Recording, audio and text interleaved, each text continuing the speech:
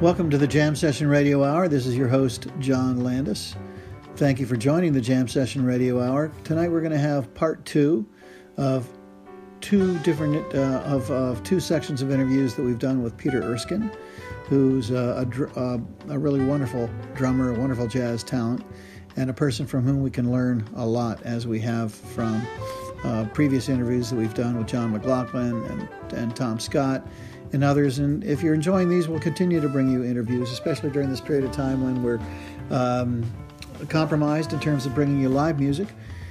We can bring you shows that we've pre-recorded, but for a while we can do these interviews because we're lucky enough to have access to a wonderful series of interviews from the NYU Jazz Interview Series done by Dave Schroeder. Again, this evening we're going to hear Peter Erskine, who was with Weather Report and also with Steps Ahead, continues to make music on his own, and has worked in these various groups with the likes of Joe Zawinul, Wayne Shorter, Jaco Pastorius, Mike Mainieri, Don Grolnick, Mike Stern, Randy Brecker, Mike Brecker, Michael Brecker. So just in the heart of the fusion of jazz and other material, and with these two wonderful groups.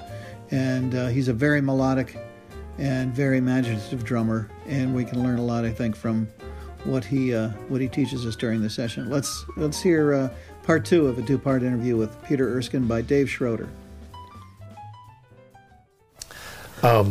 So we go to the same rehearsal studio, and now there's a photographer, and we're going to pose for this photo.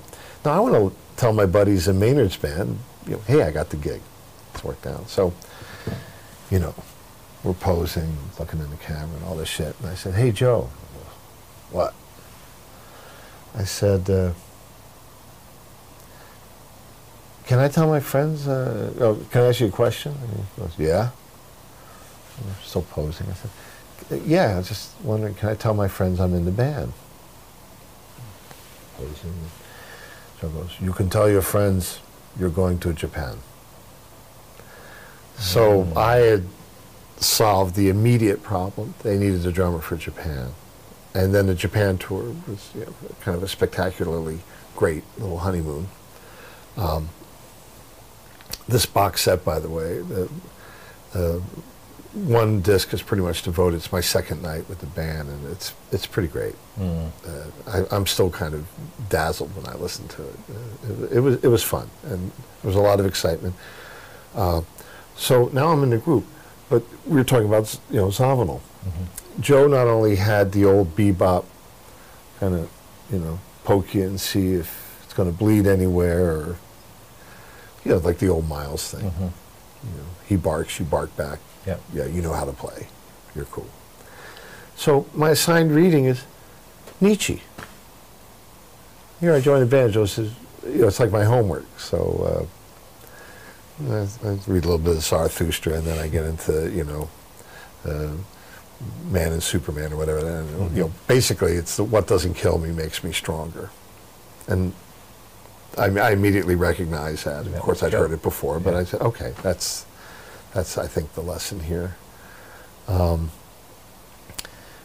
And after the honeymoon period, then the sophomore years or period begin,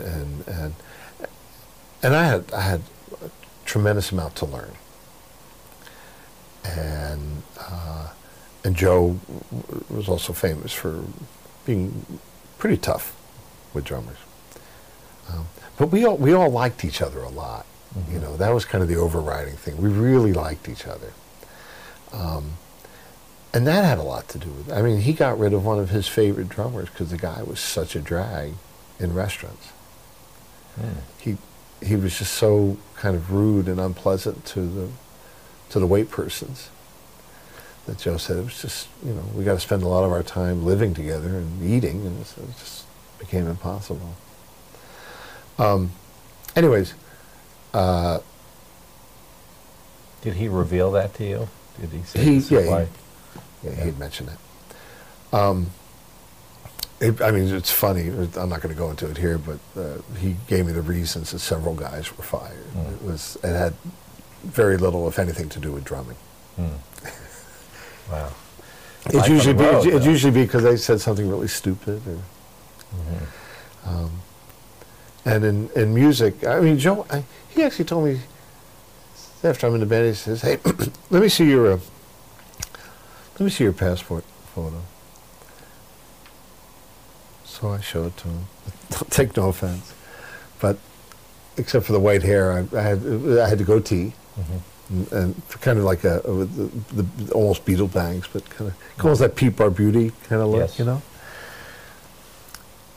Joe looks at it and goes, "Man, good thing I didn't see this before I heard you play." I said, "Why?" I said, "I never would have hired you." "Really? How come?" He said, "Because you look like one of those jazz education motherfuckers."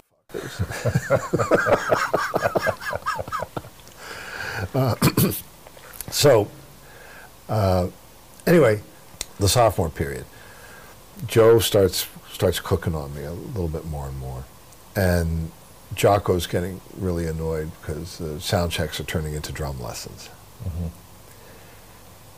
And these would often be instructive as far as I was concerned. Like one time Joe said, "Hey, let me hear this beat you're playing on," whatever tune it was.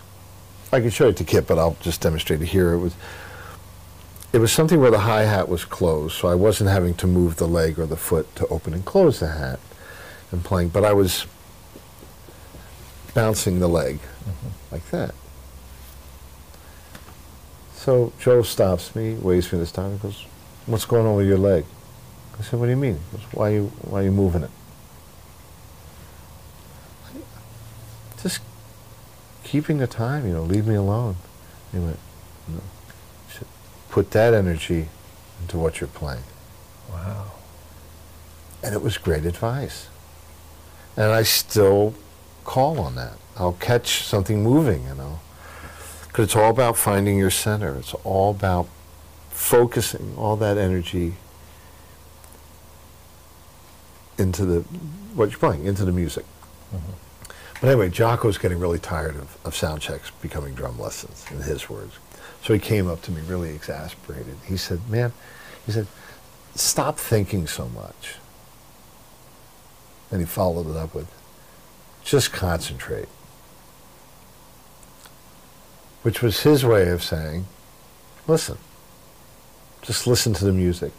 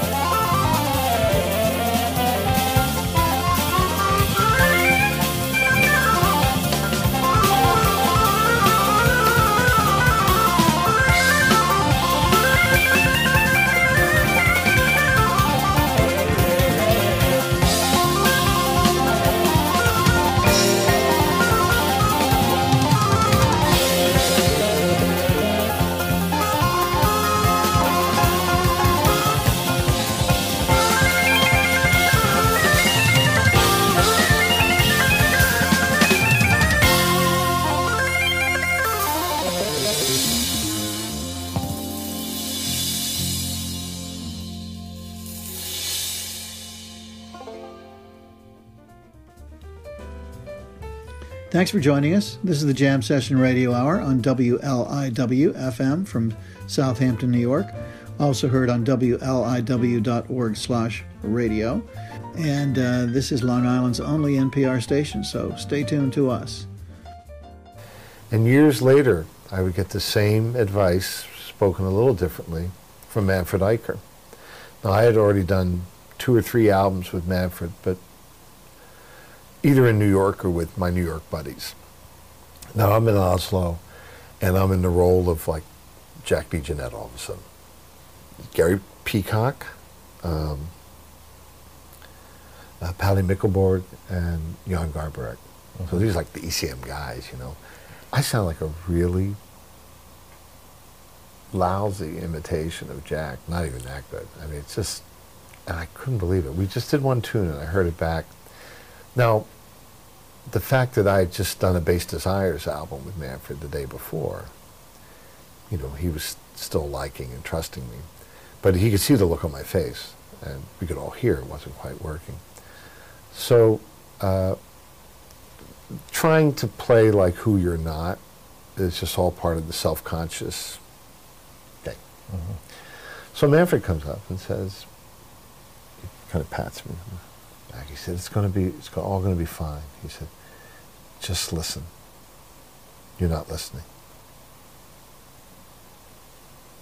And that was it. Yeah, that was it. And I just stopped, like trying to be whatever, and just listen to music. And like I said earlier, then you're just playing what you hear.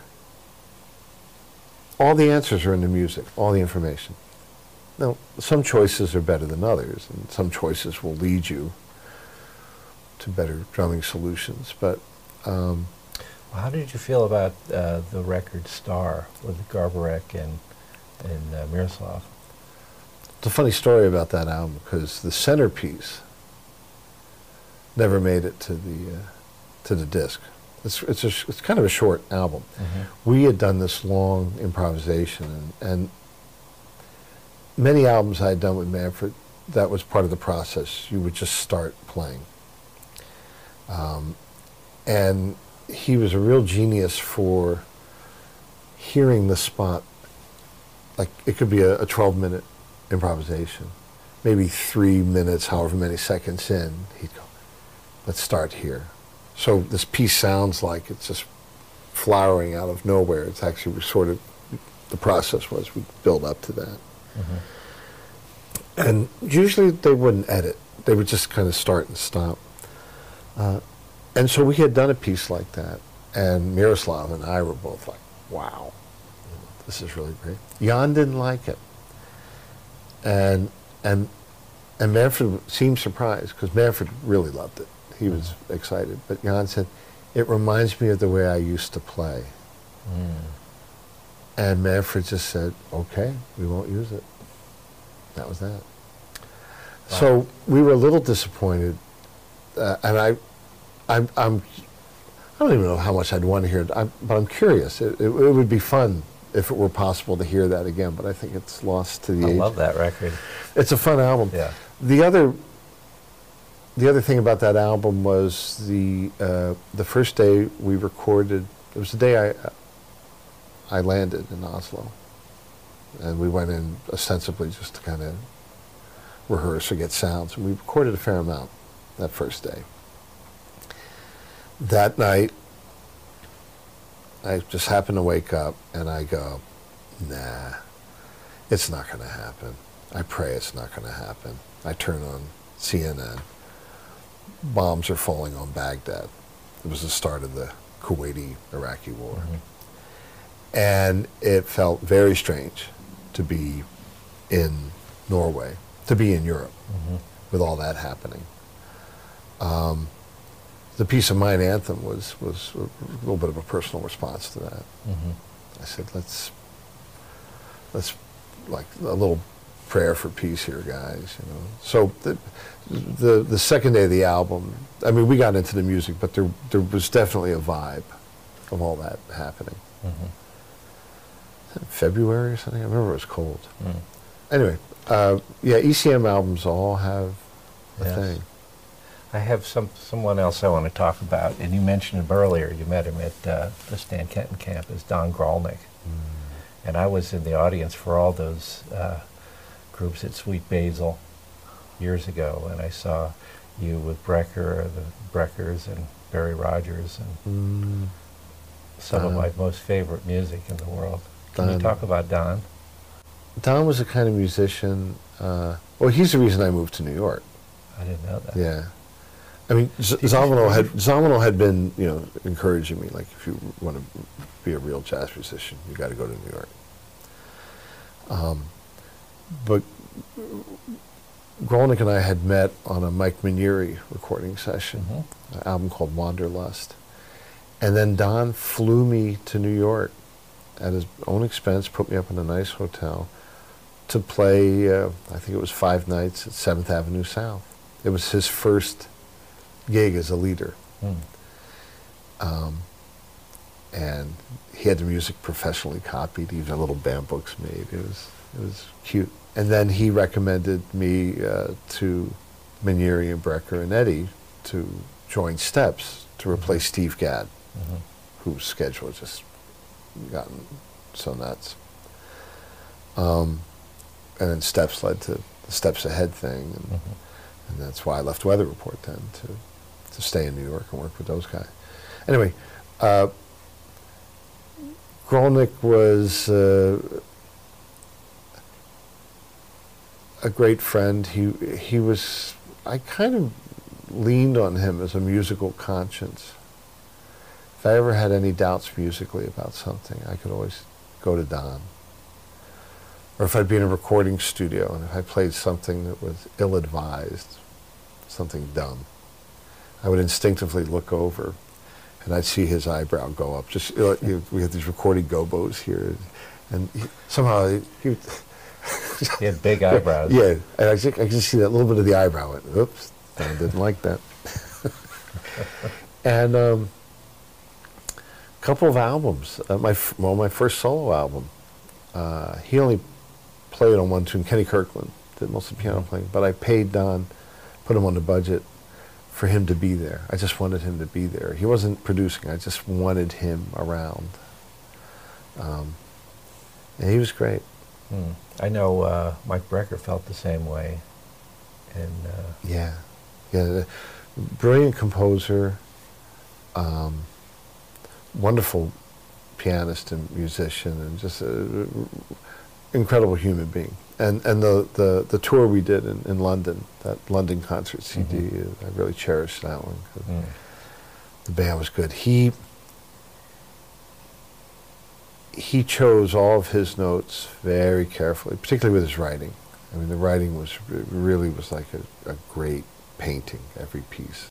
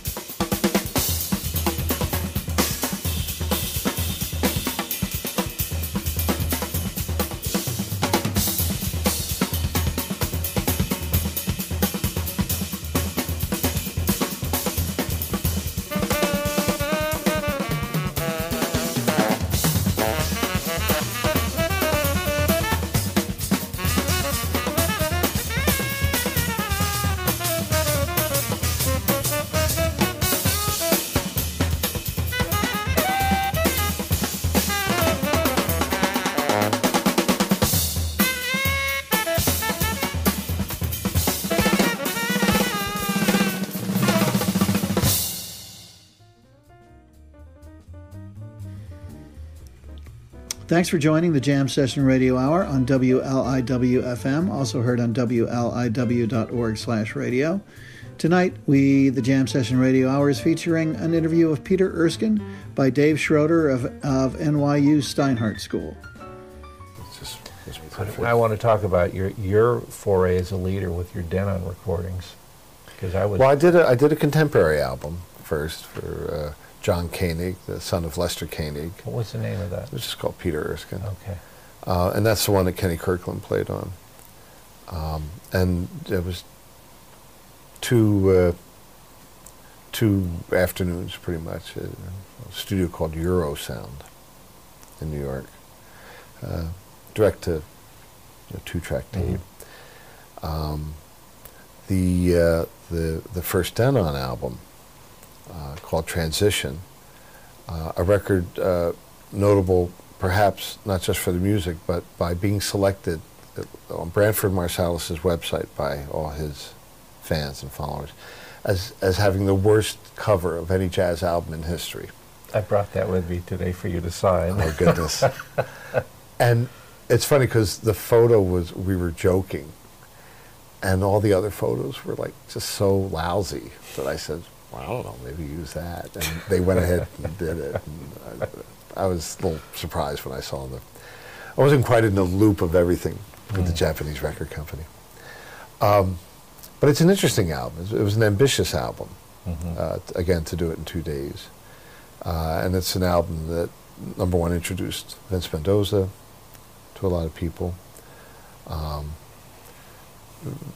It was one of the earlier recordings of Joe Lovano. Joe Lovano, Kenny Werner. Kenny Werner. Bob Mintzer. Now, Mintzer and I, had gone to high school together, so I knew Bob since 1969. And it was Mark Johnson who said, let's get Kenny and Joe on this. And I must have heard Joe like with Woody Herman's band or something, but I didn't really know him that well. He was pretty fierce back then. He was amazing back then. He's still amazing. Yeah. So that was a fun album. Motion Poet was more of a production thing. We had 5 days to record that. Wow. And it was kind of a noble Great cover, effort. by the way. Great. Thank you. Yes. I cannot take any credit for it. A wonderful photographer named Todd Gray took that photo. That was a fun album, just for the ambitiousness of it, and I like some of the tunes. But the story, for some reason, I want to tell is the next album. It was called Sweet Soul. And it was my idea to take this William Walton composition and do it as a ballad, which several people have done since, but The title is Touch Her Soft Lips and Part. Yeah. Yes. Which sounds terribly romantic, but the line, Henry V, it's a soldier saying goodbye to his mother before going off to battle. And it's a short, very sweet piece in the Laurence Olivier film. I thought it would just work great as a jazz tune, and Lovano and Kenny and Mark, because Mark Johnson's so noble and sparse. It was very fun. It was the very first thing we recorded that day.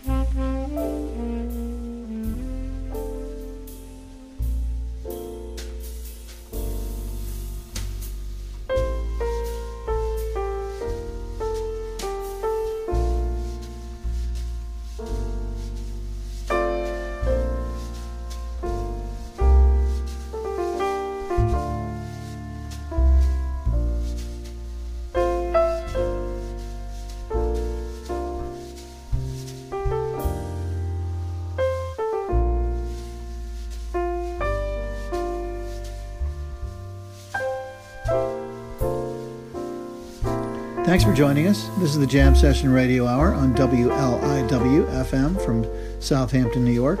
Also heard on WLIW.org/radio. And this is Long Island's only NPR station, so stay tuned to us.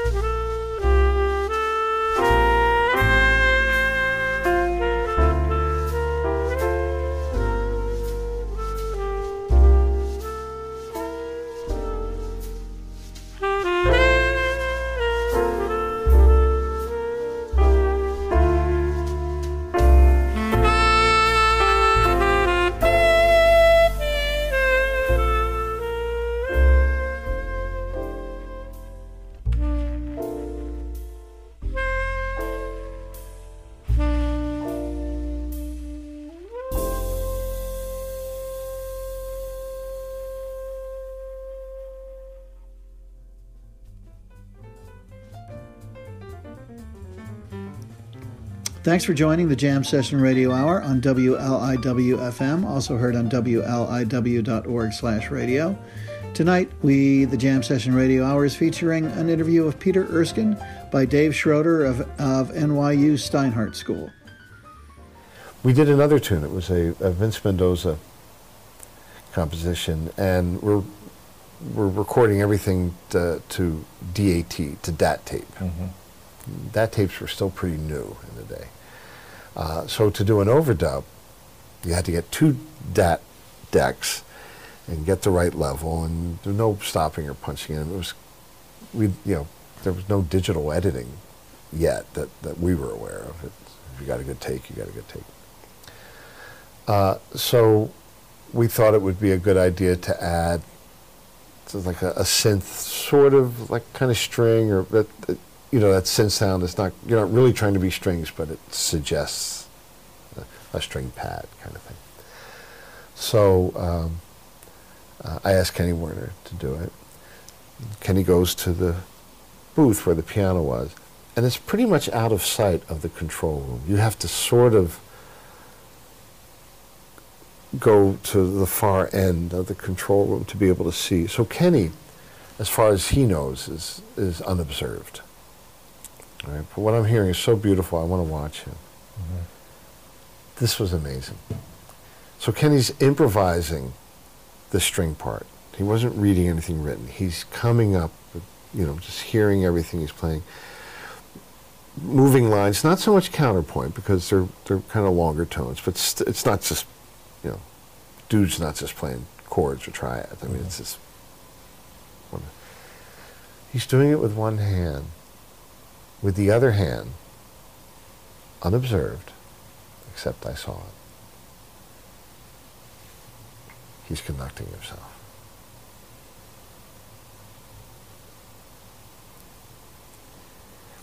And it was amazing. And, I mean, if you think musically poetic, if you think of Don Grolnick, you completely think of Kenny Werner. Mm-hmm. He and Don were both the kinds of musicians, Kenny still is, you can't imagine the notes being anything other than what they've played. Mm-hmm. That's the way to be. I'm grateful to have played all these things. I really like the Joni Mitchell albums. Anything I've done with Vince Mendoza, I like. Anything I got to do with Grolnick or Mike Minieri, Mike Brecker. Weather Report stuff was cool. But if I may wrap this up with one final bit of advice. Excellent. And Johnny Richards, the great writer who used to arrange and compose for the Stan Kenton Orchestra in the 50s and 60s. At one of these summer camps in 1963, that the camp when I was 9 years old, that we were trying to figure out how old I was.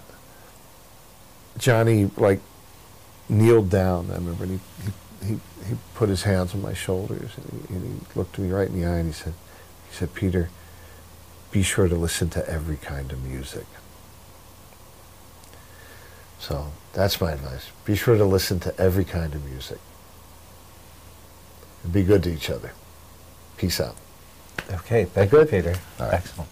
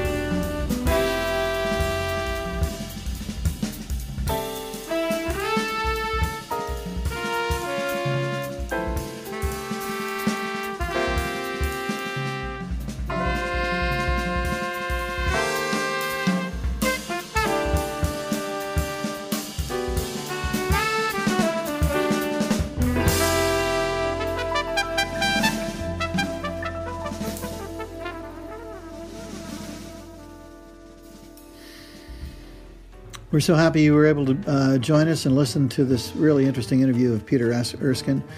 We can learn so much from these people that Dave Schroeder has interviewed in his very interesting fashion. And again, this is really done for students. So, they're talking about people that you're going to be familiar with some and not others, but we're giving you give us a chance to really give you some unusual good music that you may not have heard before that can lead you into enjoying these groups and others, and we'll continue to do so. We appreciate you joining us for the second part in a two-part series of interviews done with Peter Erskine by Dave Schroeder from the NYU Steinhardt School. Our musical choices tonight were made in part by Fernando Valadares, and our theme music is by Silvano Monasterios from his track Tropical Mirage. Our co-producer and post-production master is Rafael Alvarez. Our musical director is Cleus Brondal. I'm your host, John Landis, and thank you so much for our friends from NYU. That's Dave Schroeder, who did the interviews, who's head of the Steinhardt School there, and producers Joseph Vella, Ed Barata, Shake Up Productions, and the interviews made possible by a gift from Selma Geller. Thanks again so much for joining us.